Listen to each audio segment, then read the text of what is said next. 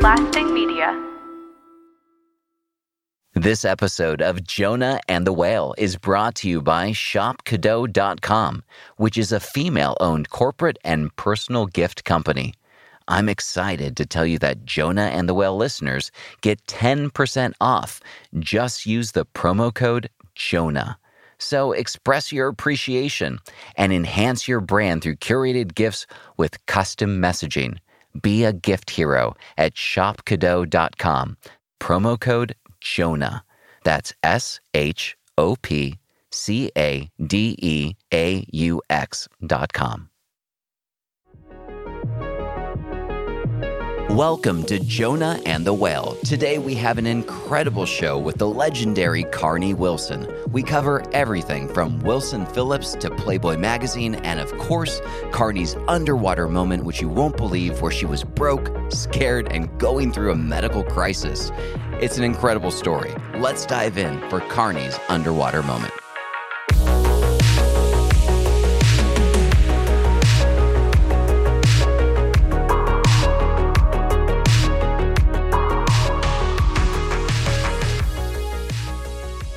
Hi, it's Josh Skinner, and welcome to Season 4 of Jonah and the Whale. We have an amazing guest today. It is Carnie Wilson, Grammy-nominated.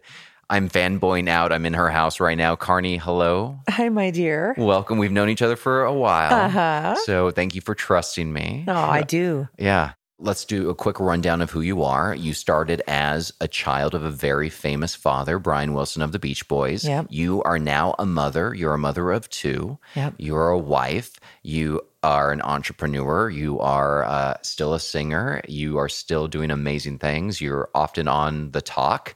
How do you balance everything, especially during a global pandemic? Yeah, and I have a business called Love Bites by Carnie that we're still hanging in. We're still holding on. No pun intended. No pun intended. Right. No, it's just a lot. You know, I'm like an octopus. I always have been. I just kind of juggle a lot of things. I kind of like that because I feel like it keeps me moving. You know, it keeps me on my toes because I think just as a recovering addict and alcoholic, like I naturally have anxiety and I have to I always have that feeling like I have to get something done and I have to cross that thing off the list. You know what I mean? Like, what do I do next? What do I do next?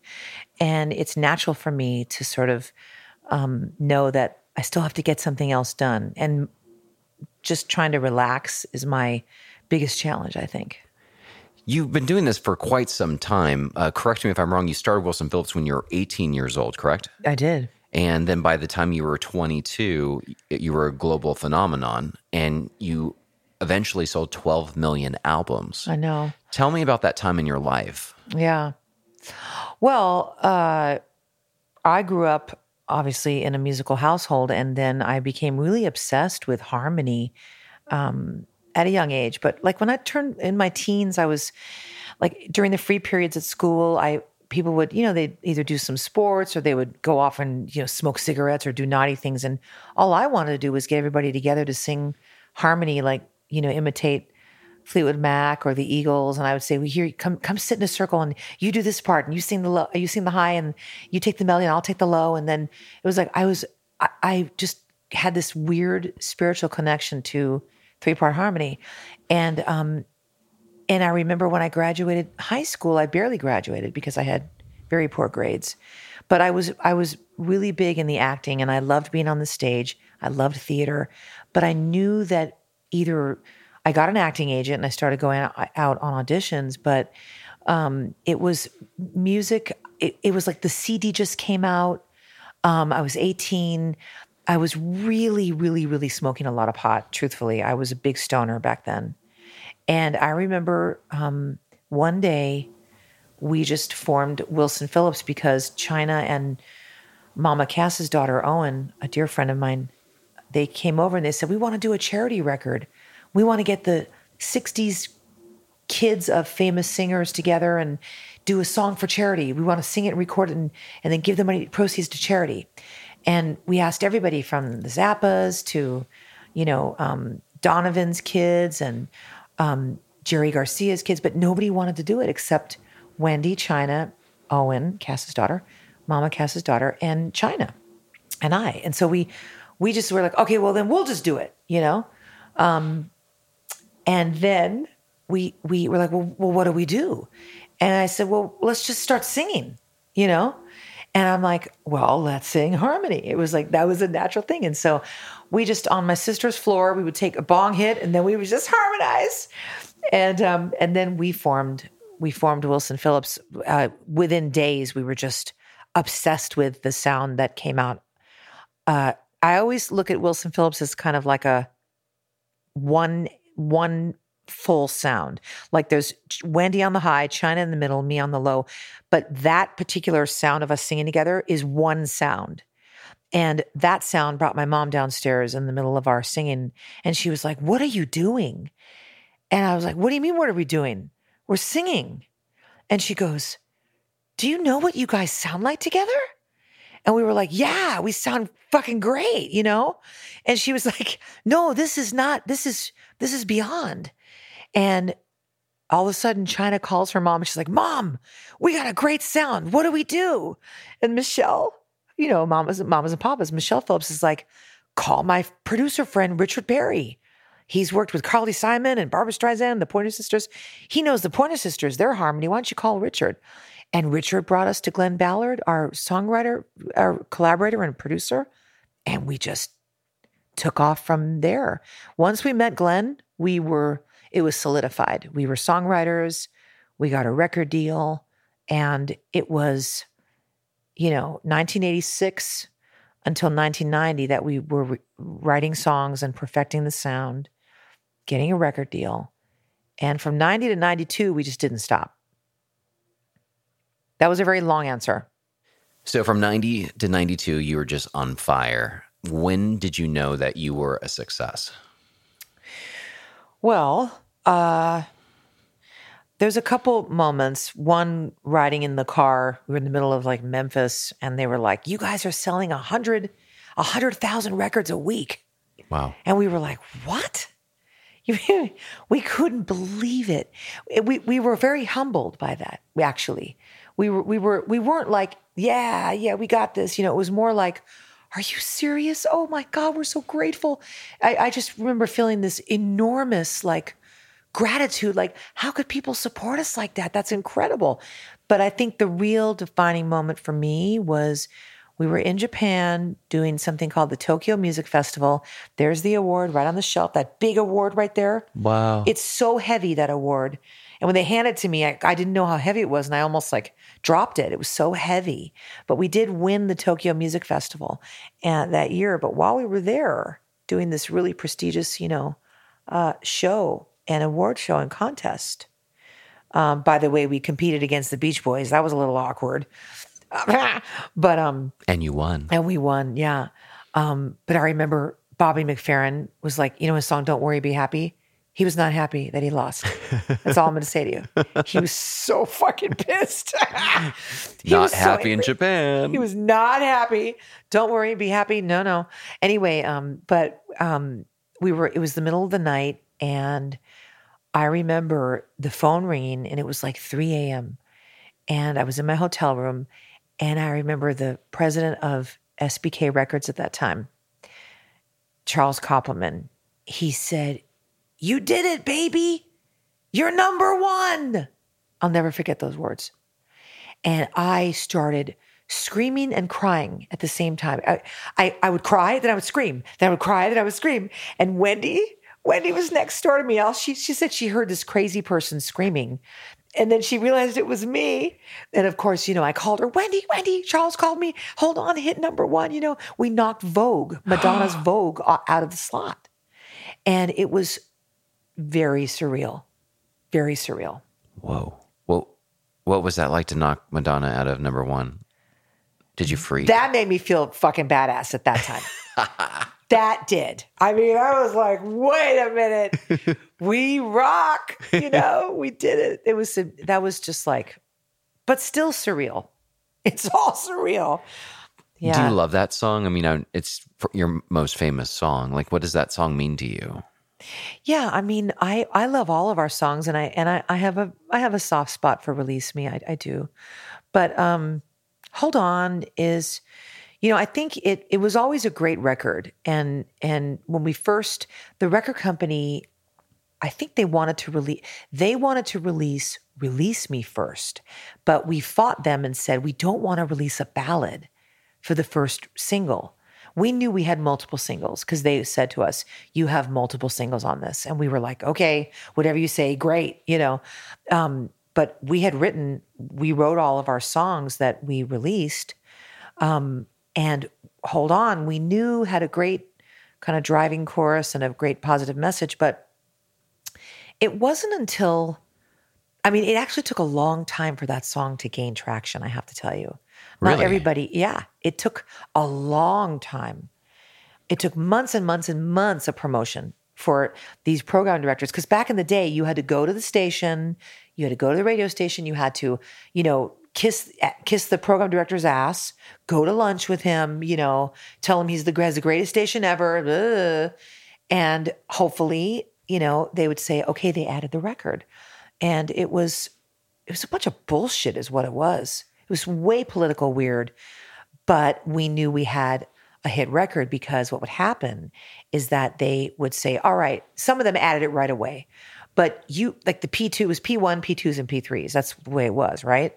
Well, our goal was to get all the P1s because they were the most influential. The P3s and P2s, they added the record, but getting P1s was a challenge. So we would go and, if you got one, let's say you got Kiss in New York, then you're set for the whole tri-state area. And then if you got this one out, if you got Coast in LA, KOST, then you were set with all the other ones. So we remember some of them just saying, well, we'll give it a spin, literally. We'll play it at 2 a.m. and see what happens. Well, people were going crazy. Wow. So they would start, more spins.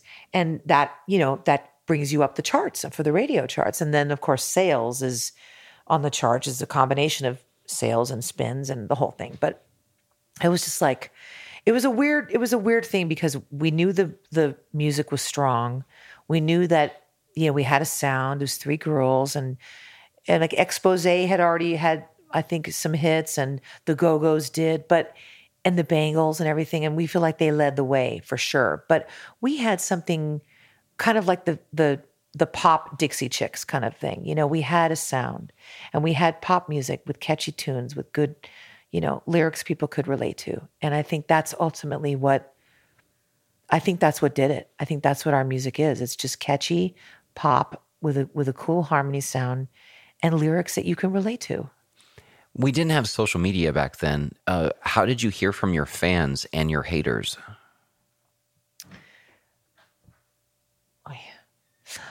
So we had a fan club. We had the Wilson Phillips fan club, and Wendy and I used to sit in my apartment. I was about 19 years old, and we used to get these piles and piles of letters. We would open up the letters and we would read them. We would cry our eyes out because back then it was like, they would write, I was suicidal and I didn't do it because I heard Hold On and you saved my life. And Wendy and I it really hit me like this is more than just having, a hit record. This is like having an influence on someone. And that is extremely powerful. And that has lasted for 30 goddamn years. Wow. And it's even more now. The appreciation is more, the meaning of the music is more, everything is heightened because we need that more than ever now. But it was back then too. And we were so young. I was 23 when we were reading these letters. What did I know? I was just, growing up. And, I remember we would call people randomly from these letters. We'd pick a number, we'd pick a letter, and we would go, okay, let's call this person. And they never believed it. We'd say, hi, it's Carney and Wendy Wilson from Wilson Phillips. They would go, no, it's not. We said, we got your number. We have your number right here from the letter. Here's your fan letter. We'd read it to them and they would burst into tears, and it was just so great. It's just so great. And so that's how we communicated. And the bullying thing, that was really more of the media. And that's a whole hour right there the amount of discrimination that I had, the bullying, and the way that, oh God, I was just put into this, Because of your weight? Yeah. I could not get past it. It just, nobody, I mean, I could get past it. Everybody that knew us could get past it. When you listen to the record, I don't sound fat. You know what I mean? Like, what the fuck what does that mean? You know what I mean? Like, what would they say? What would the media say? Carney Wilson is fat? oh God, it was awful. I mean, it was the fat one, the two pretty ones and the fat one, music videos, they would hide me. They would do everything they could to just not show my body. And, and the hard part is that, the guy that used to make our videos, he's still such a good friend of mine, Jeff Panzer. And he always would say to me, I got to give the company what they want, but you are beautiful. And you know what, Carney? Your eyes shine. So when I film you, I'm giving them what they want because I have to. He was always straight up with me. And to be honest with you, I was so self-conscious back then because I was labeled, because in my core, I didn't give a fuck. I was like, let's sing, let's do what we do. But oh yeah, I'm unattractive to everybody. So that was on me, and I'm 52 now. So I've learned a lot since then, but it was like, he would always, if you've noticed these videos, a lot of them was from the neck up, and then when I had my first lead vocal on a single, it was called The Dream Is Still Alive. They showed me, but it was still limited. But truthfully, I always liked the way I looked in the videos. I thought we looked great. They're iconic. The whole on video is famous. So many different locations. I know we had great directors. Oh my God, we did. But I remember when we shot a video for the second record, that's when things got kind of, I don't know if you want to say sour or, dark, but it was the Shadows and Light, the follow-up record was very personal. And we had some therapy in between. We were just like, we just got out of high school. We went right into the group and then we released the record and we were off traveling the world.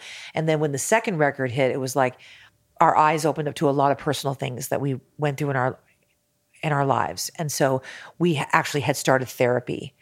All three of us did. And a lot came out in therapy and we wrote about it. And that's what that second record is. And there's some real darkness on that record, but it's not, that's why we called it Shadows and Light.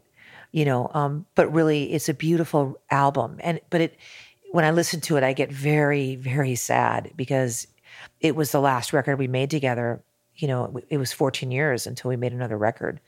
But I've always been very defensive with critics, and I've always stood up for myself.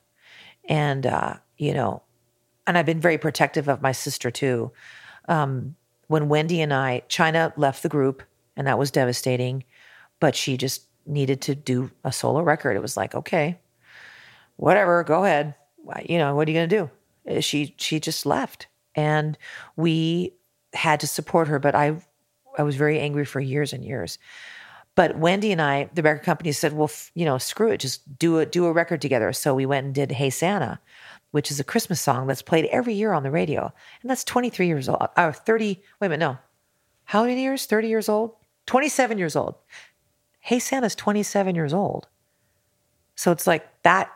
I'm really proud of that record, by the way. But I remember when we released a record, me and Wendy. It was an album we did. My dad's on the record. We worked with Dave Stewart from the Eurythmics. It was called The Wilsons. It was a great record. And we promoted it. We went on the Rosie O'Donnell show. And I remember there was a critic that said, Wendy's voice sounds like an open throat of a wound. I think that's what he said, something like that, something horrible. And I got the name. I saw the reporter's name and I called him up. No, you didn't. Yeah, I did. I called him and I said, hi, fucker. I said, it's Carney Wilson. And he goes, hi. I said, hi. I said, I just want to tell you something. I said, my sister has the most beautiful voice and all those high parts you hear and all the stuff that millions of people love, that's Wendy. And I said, and you're a fucking asshole. And I said, and if I had a dick, I would shove it down your throat and choke you with it. So don't you ever say anything bad about my sister again. That's what I said to him. What did he say? He went, he couldn't even talk. He just stuttered. I went, fuck you, goodbye. So in terms of the critics, it's like somebody's always not going to like you. Somebody's always going to love you. And you have to let the ones that put you down, you just have to let it roll off your back and say, that's your opinion. You know?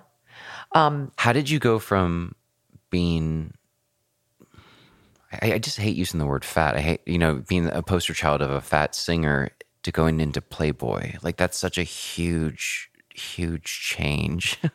Not only physically, but mentally and publicly. So I know we need to go into your underwater moment, but let's talk about that because that's a huge transition from everything you just shared. I know. Yeah. Well, I mean, a lot happened from that time of Wilson Phillips to that moment when they called and said, when my manager said, Playboy wants you. And I said, what? I said, are you talking to the right person? And he goes, of course. I didn't believe it at first. Actually, I thought I was being punked. But I would too. Yeah. I mean, it was very weird. But I had reached a very low bottom in my life and decided that, my health was more important. It was never vanity, ever.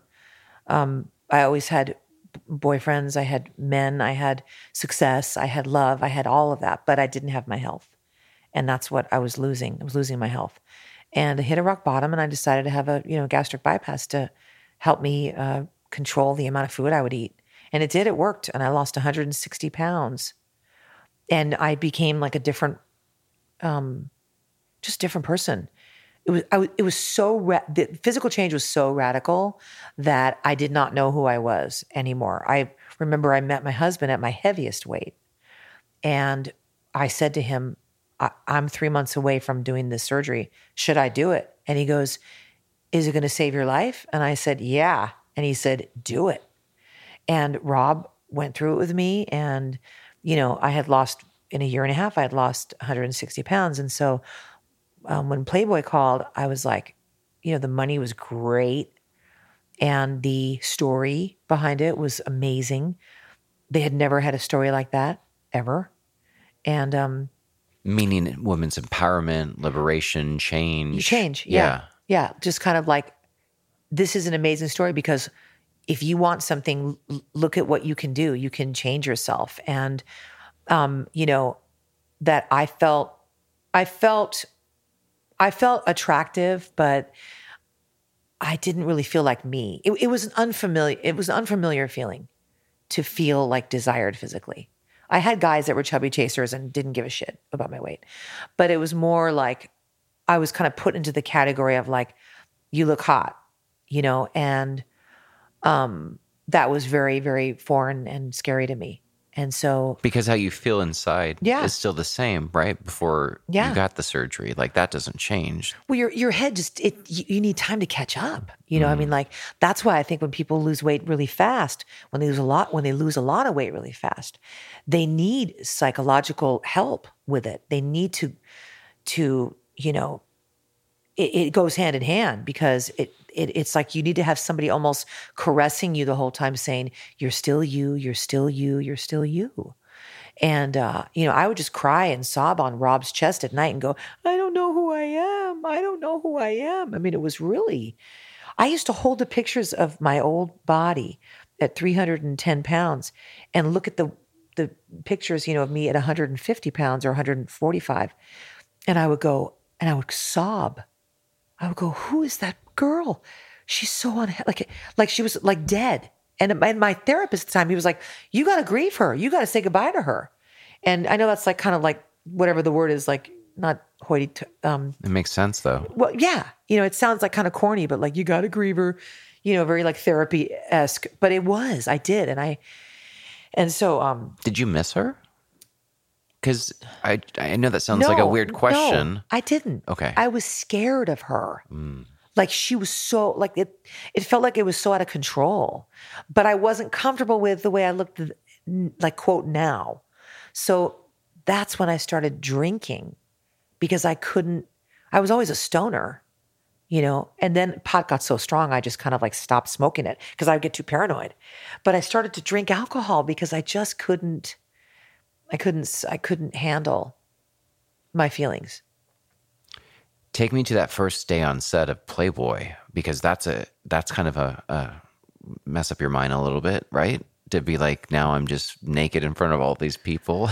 Oh my God, it was so funny. There was a camera guy. I mean, you just have to be very free with your body. And so it was very weird for me to just kind of like let it all go. But they had me very drunk. This is right before I got sober. I was absolutely wasted. I mean, I had so much vodka. They like to liquor you up. The minute you walk in, they hand you wine. They were like, what do you want to drink? Okay, here's wine.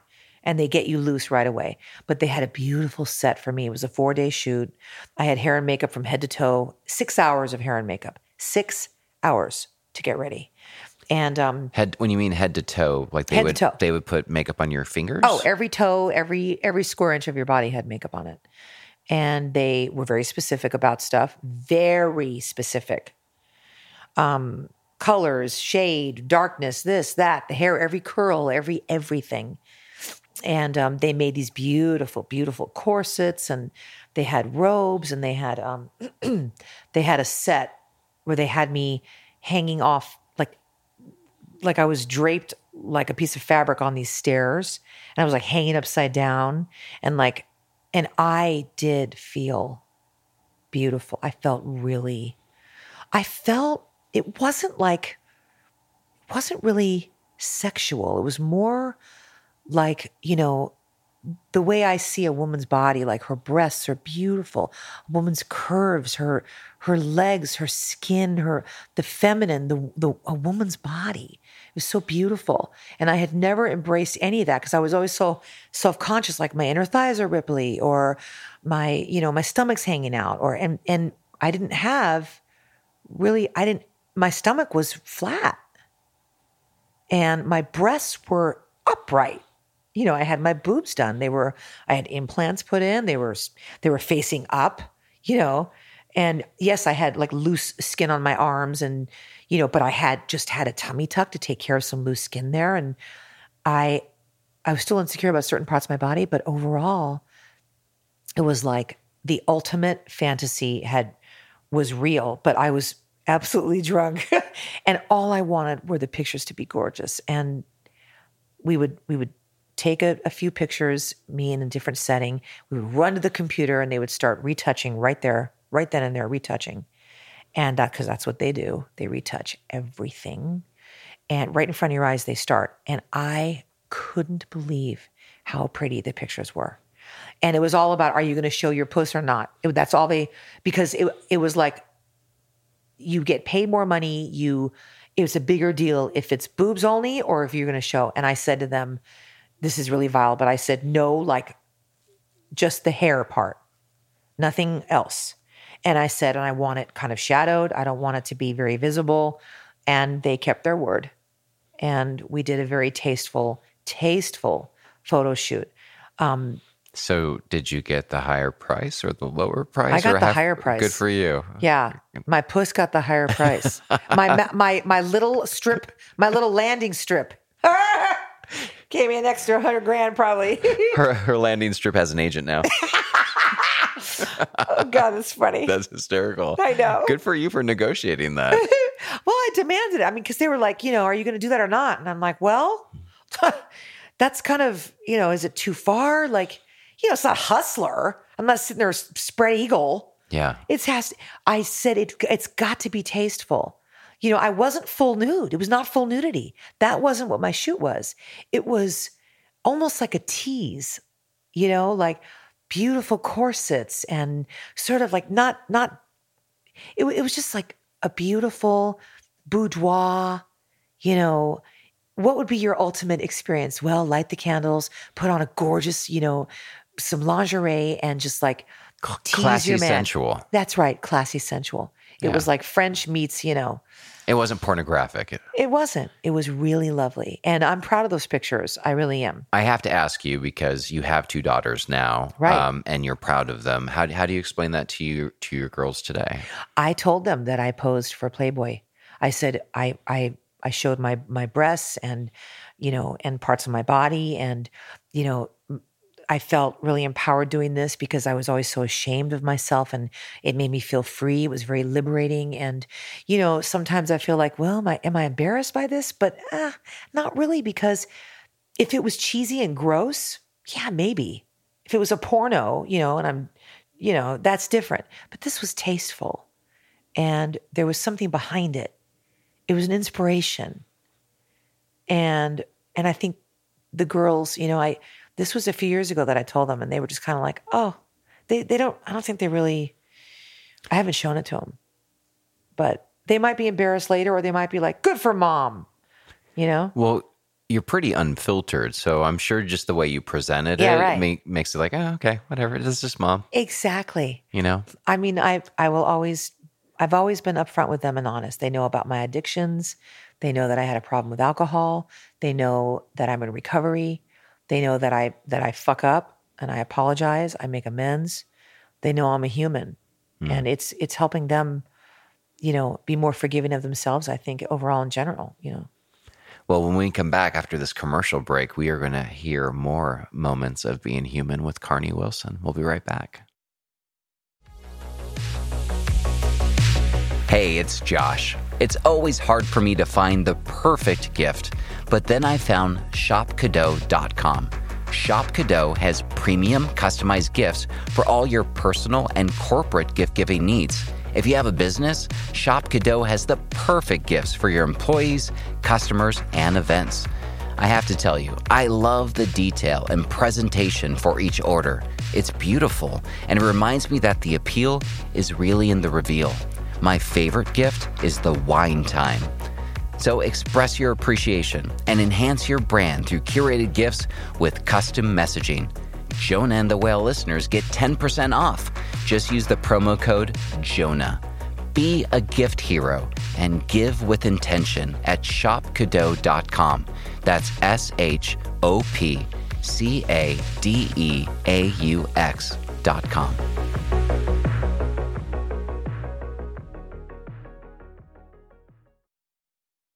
We are back with the legendary Carney Wilson. Now, Carney, before we jump into your underwater moment and we find out your triumph through tragedy, on a personal note, when I was 15 years old, I don't want to get choked up right now. I was homeschooled and, going through puberty and living in Hawaii.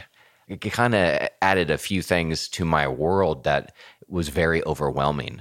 So half the week I'd homeschool by myself at the church, and the other half I do it at home. And on those days, your talk show was on that year, and it was something I enjoyed watching because just how you are today with me, you were very authentic and real, and you had that gift of gab, and you were one of those talk show hosts that planted a seed in my soul to help me where I'm at today. So I want to say thank you. Oh God, you're so sweet. You're you're all the way across the room, but I can see your eyes tearing. You're such a sweet soul. God, thank you for saying that. That means a lot to me. What was that experience like to have your own national talk show? Well, I mean, to know that it affected someone like that. It affected you like that. That makes anything worth it to me. Yeah, I was one of 22 new shows that year. So I was in that bag, and it was silly. It was just silly. I never got to really do the show that I wanted to. I didn't get to be myself. I wanted to say the F word. I wanted to, tell the wife beater he was a piece of shit, but I couldn't do that. I wasn't allowed. But it was good because I had to just pick my life up and move to New York, and I was 25 years old, and I was with my fiance at the time. and we just were like, this is so exciting. We're just going to do this. And I remember, my main supervising producer is Andy Lassner from Ellen. I mean, Andy would come would make me laugh every day. It was a great experience to be in New York City and do this. It was only 1 year. We taped 155 shows, and it was fun. But they kept trying to mold me and to be something else. But then they hired me. They said, we're hiring you because we love you and we want you to be you. But then every time I would be me, they would say, tone it down. Don't be so opinionated. I wore the IFB, and my producer, Kathy Chermel, was the best. And she heard me on Howard Stern and said to, Jim Paratori, the late Jim Paratori from Telepictures at the time, I just heard Carney Wilson on Howard Stern, and you need to give her a talk show. So I'm forever grateful to Kathy. But let me tell you, Kathy was in my ear, screaming in my ear, go to prompter, because I would just be like, oh yeah, you beat your wife? Well, you're a piece of shit. I mean, I used to say that, and they would get so pissed at me. Because I couldn't hold back, Well, nor should you. Right. See, now we need that show. You need Exactly. You need the Carney show with an exclamation point now at 52, because now you're like, I'm going to serve you some mama. I know. Here comes mama. Let me tell you right now. That would be great. But yeah, it was fun. I mean, I got to ride on the train. It was short-lived, but I got to do it. Well, 155 episodes, that's a lot of work. It is. It was very quick. And I remember when they named the street Carney Way. They changed the street name. It was really cool. The mayor, they had a little ceremony. It was really fun. But I'm grateful for that talk show because my husband, Rob, he used to watch the talk show. And when I met him, the first day I ever met him, it was in Philadelphia. We were at a naval base and I was doing a show. And he was like, it's great to meet, we were backstage. And he's like, it's great to meet you. And I used to watch your talk show. And I really enjoyed watching you. And I was like, thank you, and then the rest is history with Rob. But he watched the show too. So I don't know. I think some people enjoyed it. Yeah. Well, it obviously made an impact on my life. So I'm grateful. Let's jump in. The show is called Jonah and the Whale because sometimes there's moments in our life that seem so overwhelming that it can feel like we're literally drowning underwater. You've had many moments in your life that obviously have been painful. Which one stands out for today's show? Oh, boy. I think when you talk about like a scary moment or like a light bulb moment or a life-changing moment, for me, it was all three in one. And it was the day that I woke up and I could not move the right side of my face. I was 300. I went on the scale and I pushed it to 304, 308. And I had to keep going. And I went, don't tell me I weigh over 300 pounds. I couldn't believe it.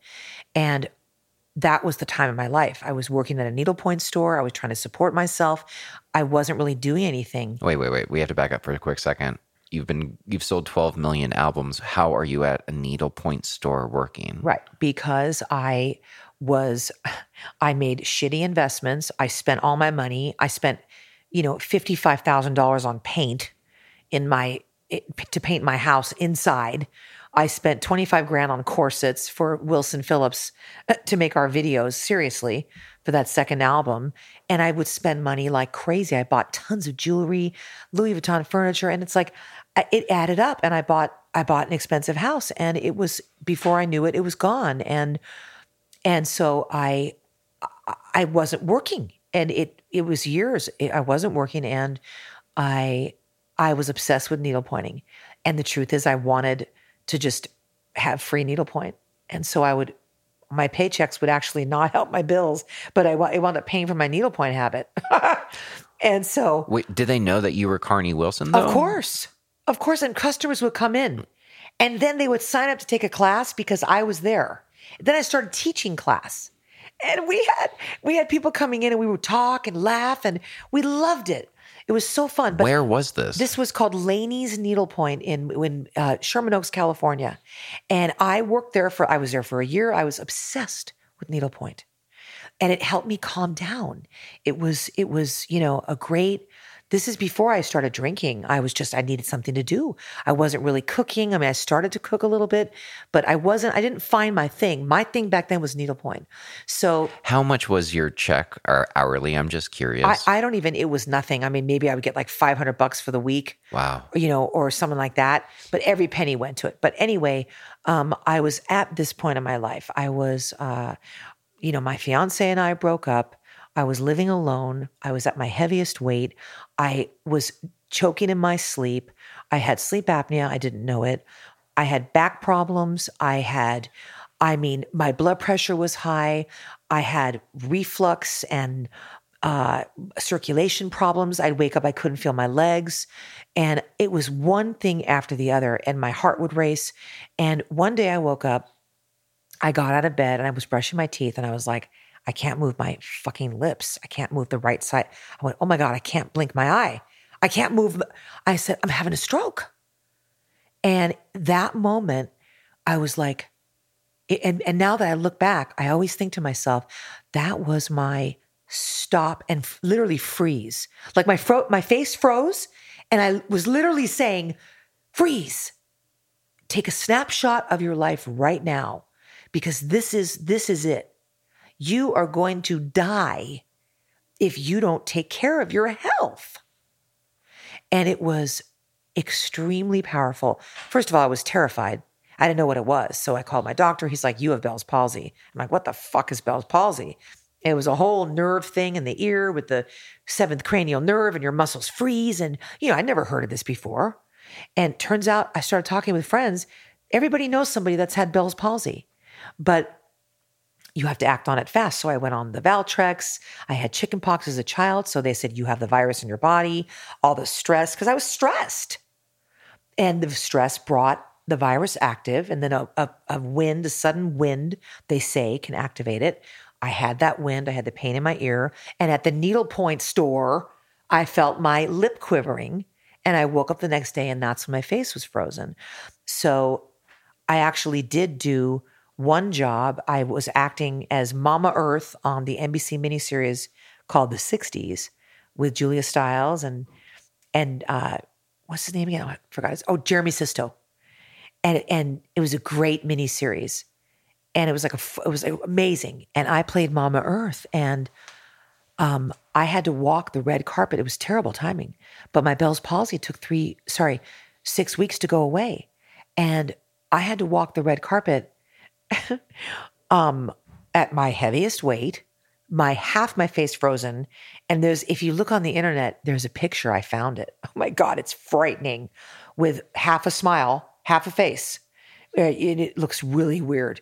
Bell's palsy is very scary. It's really scary. And I've helped a lot of people through it.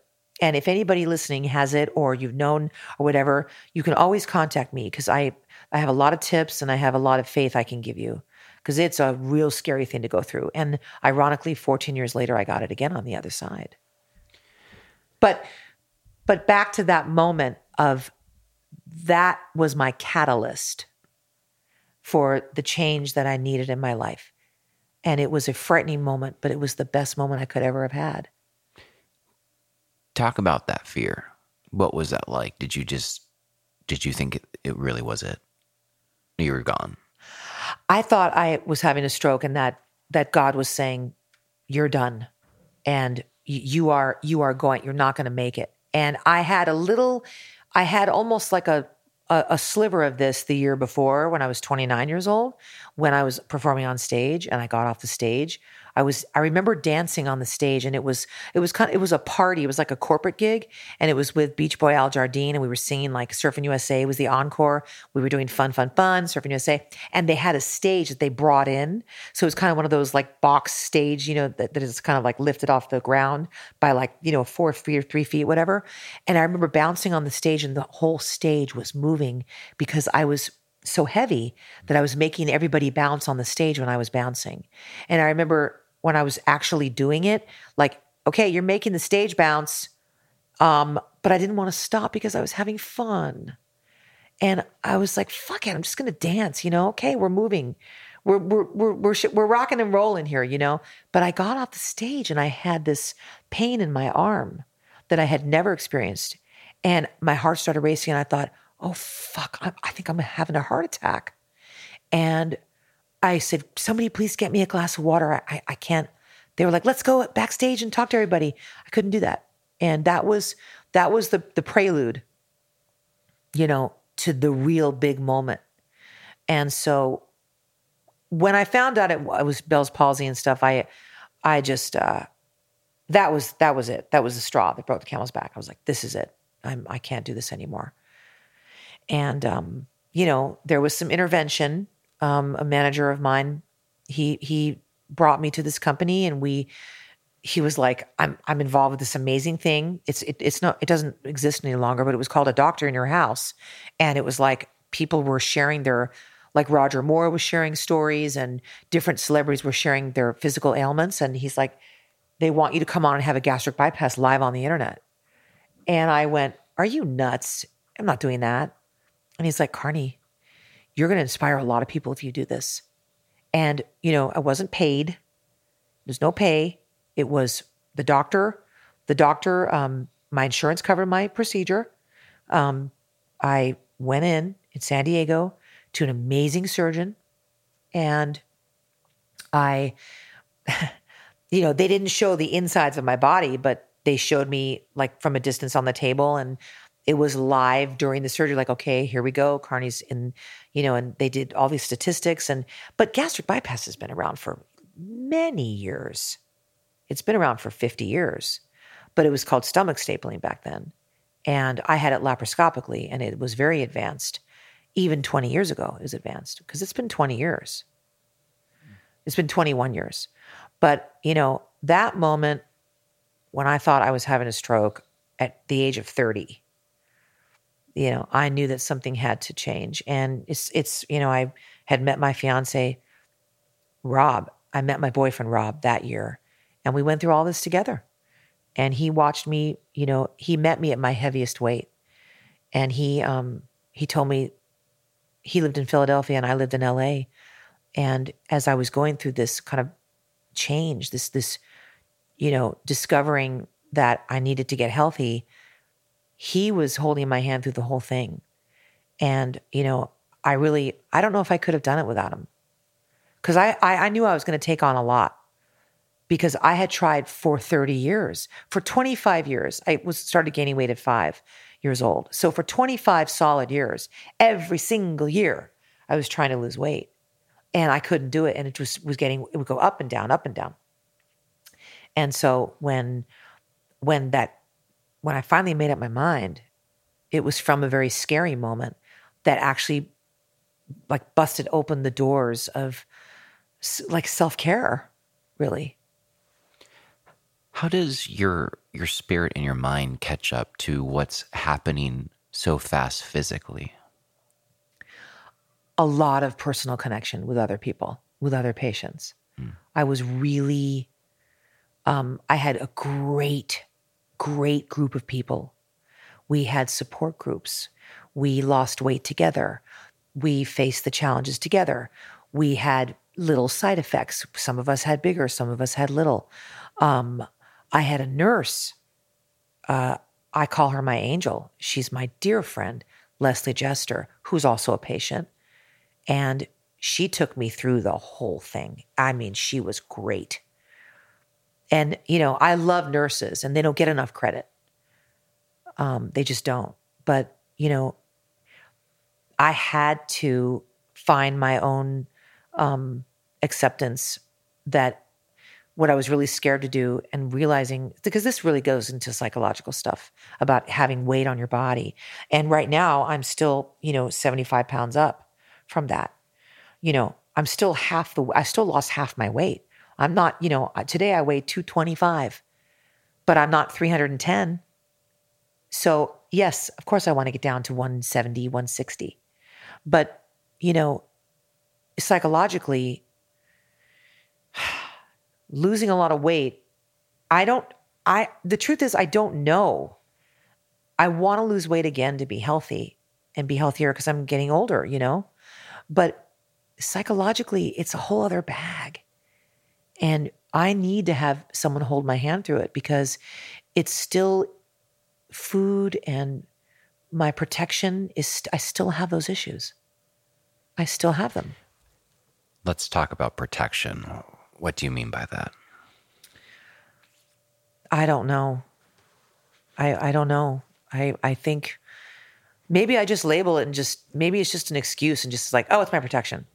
But I think if I've had a lot of therapy, I just became such a drunk that I could not feel one feeling. And I've been sober for almost like 16 years. I have not had a joint or a drink in 16 fucking years.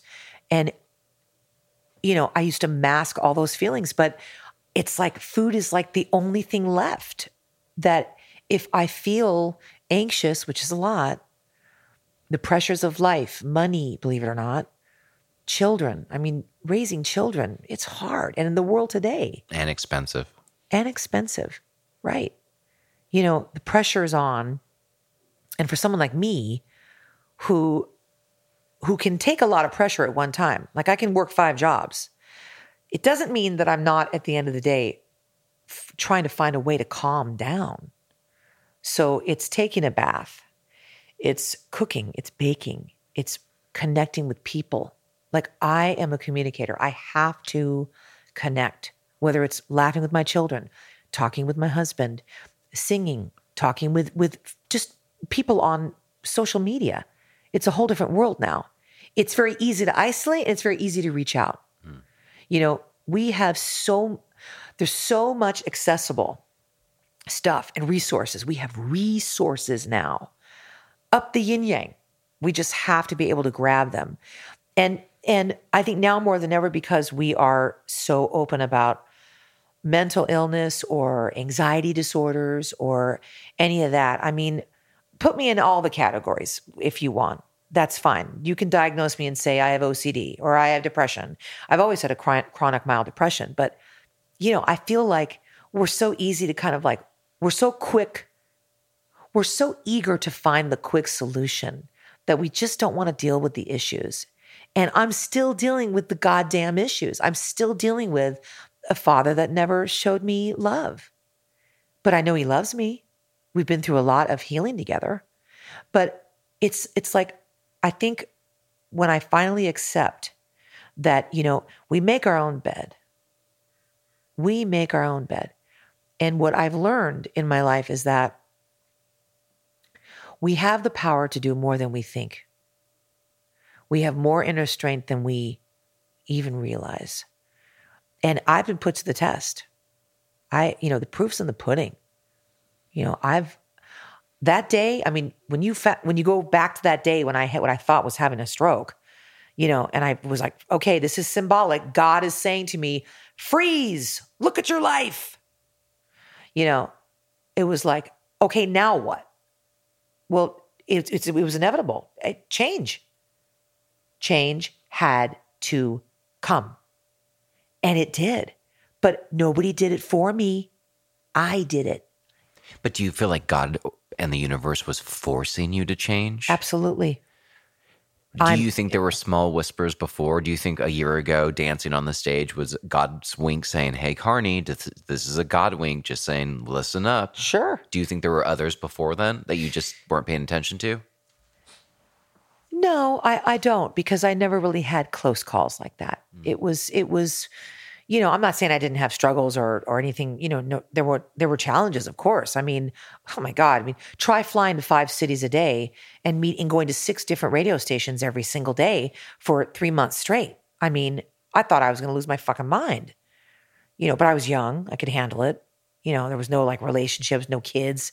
It was like, that was my one focus. And I had stopped smoking the pot during that time. I wasn't drinking. So I was ready to go. I mean, I'm born with a lot of energy, and there's a little inner fire that's always been there. And it probably came from my mom. She's an extremely positive person. I instill these things in my kids. But, yeah, I do believe that we need to listen to our inner voice. And that's my first book that I wrote was called Gut Feelings. And that's what that was about. It was about listening to your gut. And I believe, God, I believe in that. Oh my God. I mean, instincts and those feelings that we have and those inner voices, people are so scared of them, but they scream at them all day long, but they just ignore them. And I listened at that time. I think it's really interesting that you just said a lot of us look for the fastest solution to our pain. And I know that there's a lot of people that listen to the show because they're hurting right now. Right. And often we want that fast solution. So what would you say to somebody who's at that place of heartache and they just don't want to feel like that anymore?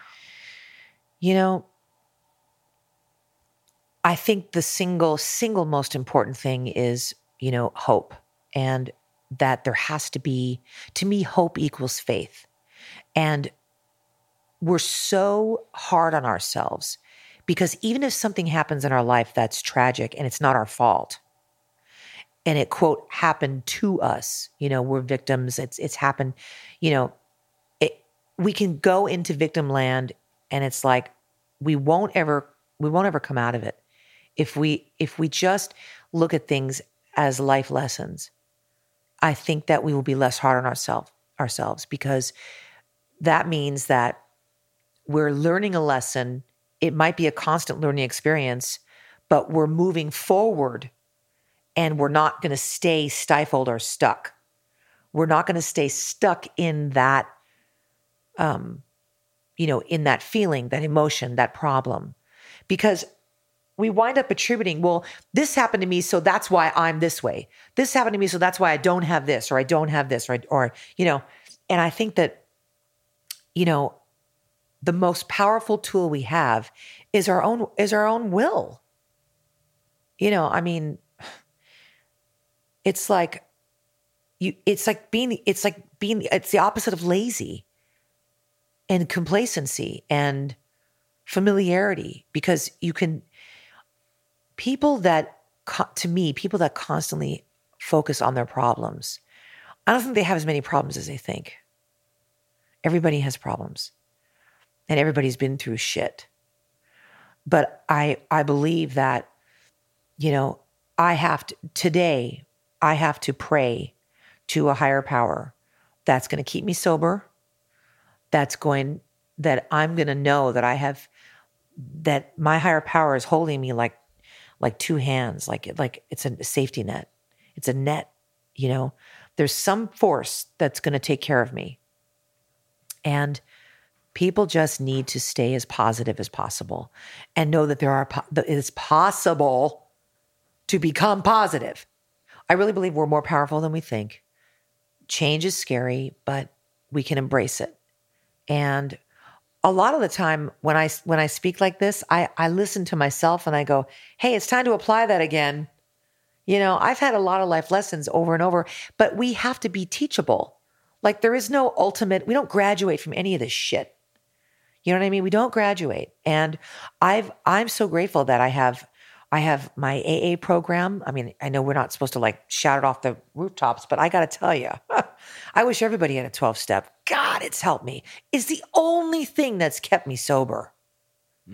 It's the only thing that keeps me accountable. Because truthfully, what I want to do, what I really want to do is have 5 martinis, go to Las Vegas, play slot machines, have 5 dicks around me and fucking play cards and win money and do drugs and be a fucking freak. That's what I really want to do. And have Twinkies as well. Actually Love Bites, not Twinkies. Yeah. But so that's what I want to do. And that's a lot of distraction.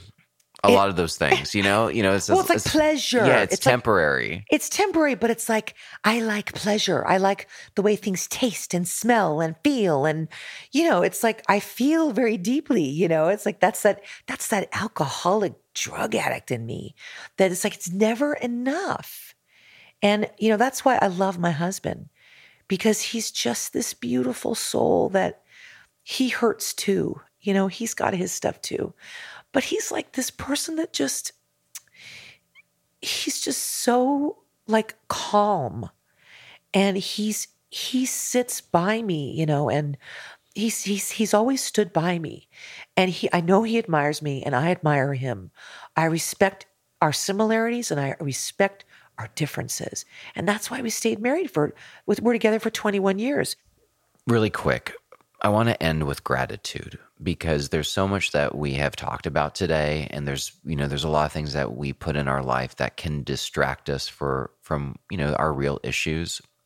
What has centered you? And I wanted to talk about gratitude with you because it sounds like at the end of the day, you can escape all the chaos and you can go to a special place. And can we just end there? Yeah. There's two things that come to mind. One is motherhood, being a mother to my two beautiful children, and the feeling that I get hearing them laugh, watching them do their homework, being proud of themselves when they finish something, seeing them go through this pandemic right now, staying positive, their laughter. And that's one thing that just I'm so grateful for. I can't even describe that. It's so deep and so beautiful. And the second thing is the gratitude that I found a purpose, and that's in my baking. 15 years ago, I was making a key lime cheesecake. This is right when I was pregnant with Lola. And I was mixing the batter, and my grandma up in heaven, I swear to God, she was a baker. I heard her say to me, she was a little Jewish woman. She was so cute. She was kind of like overweight, and she had fake teeth. She was so funny. And she said, I swear, right over my shoulder, I heard her voice say, "Your fortune's in your food. Your fortune's in your food." And I was like, who is talking to me? I'm like, that's May. That's my grandma May. What do you mean my fortune's in my food? Like, what do you mean? Like my money, fortune? Like, what do you mean? But no, she meant, I think, your good fortune is in your food. And that moment that I was making that key lime cheesecake, I suddenly had the absolute, like, I had to bake for people. It was not an option anymore. It was like, I was like, all right, I've always been obsessed with desserts and food, but I need to bake for other people. I was envisioning millions of people eating food that I would make them. I didn't know what form it would be. There was no company at the time. There was nothing like that. It was more like this necessity that I have to serve people and watch them eat the food, vicariously eat through them, watch them just have pleasure on their faces eating it. Like, I can't overeat desserts because I feel ill if I do, but I'm going to watch you eat these desserts and just like get off on it. And I found my purpose. That is my purpose. Like when you came here today to do this interview, I had to feed you. You did. I got up at 6:30 to make chicken soup. For me? Yes. Oh my God. Yes. It was delicious. Thank you. But you know what I mean? Like that's what that's a purpose. So I feel like I'm grateful for finding the purpose. Isn't that what we're all really searching for? We want the feeling of purpose, because the opposite feeling of purpose is uselessness, emptiness. So that's why you came up with Love Bites, your food company? Well, that was just going to happen because I just was like, okay, time to feed people. Well, what do I do? And just step by step by step, I was like, I got to make desserts. Okay. And then I discovered these little molds at Michael's, little heart molds. I'm like, oh, little cheesecakes. Okay. Oh, that's a good concept. Well, I'm doing portion control. This is perfect. It was perfect.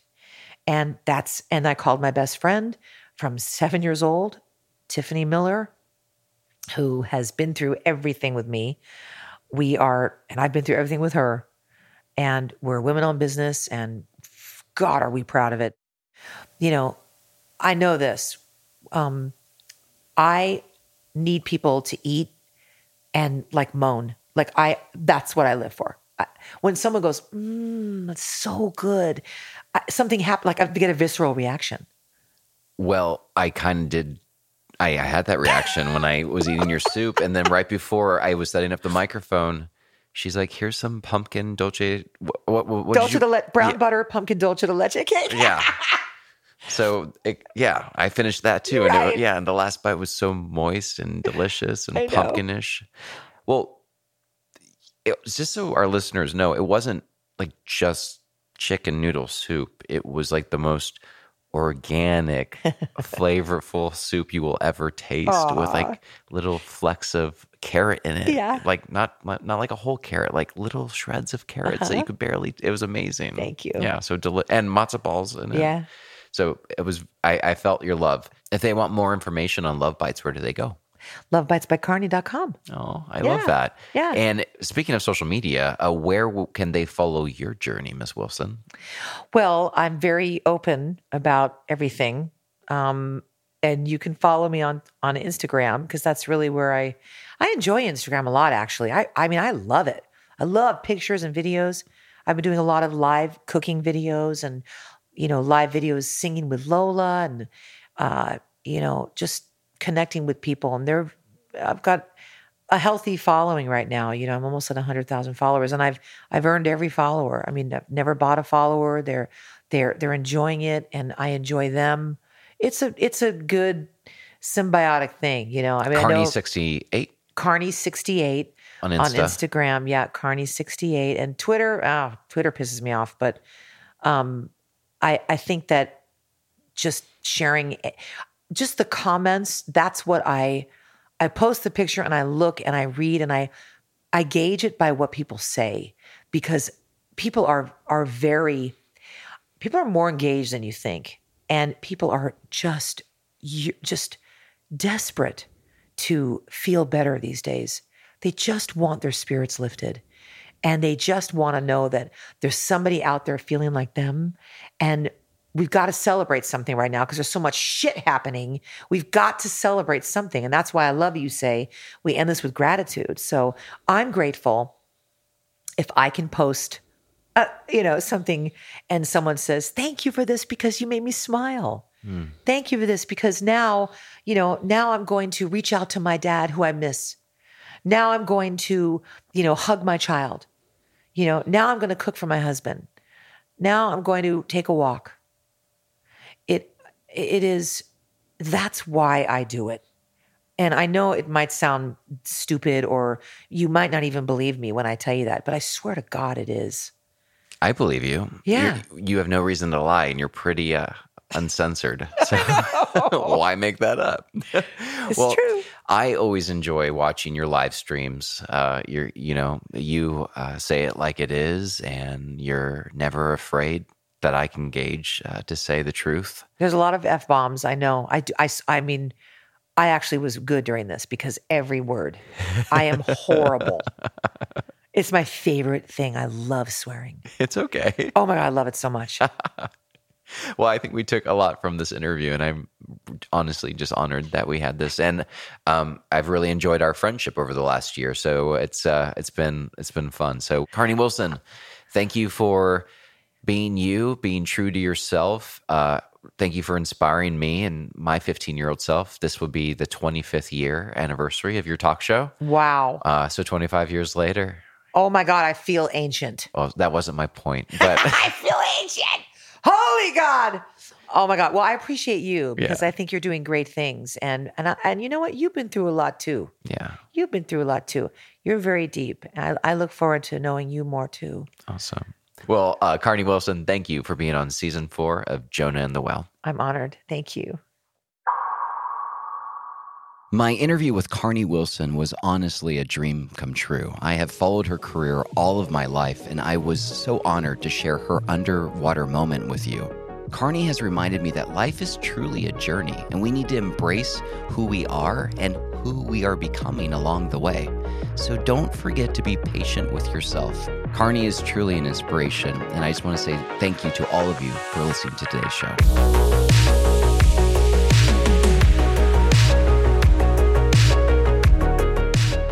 Jonah and the Whale is a Lasting Media production and is hosted by Josh Skinner. The show is produced by Ben Delameter and Jonas Litton. Our executive producers are John Fender, Jason Barrett, and Josh Skinner. You can rate and review our show wherever you listen to podcasts. Reviews are key to keep Jonah and the Whale on the charts where people can find our show. To learn more, visit us at jonahandthewhale.show and follow us on Instagram and Facebook at Jonah and the Whale Podcast. We want to hear your underwater moment, so reach out and use the hashtag #MyUnderwaterMoment. Thank you for listening to this episode of Jonah and the Whale.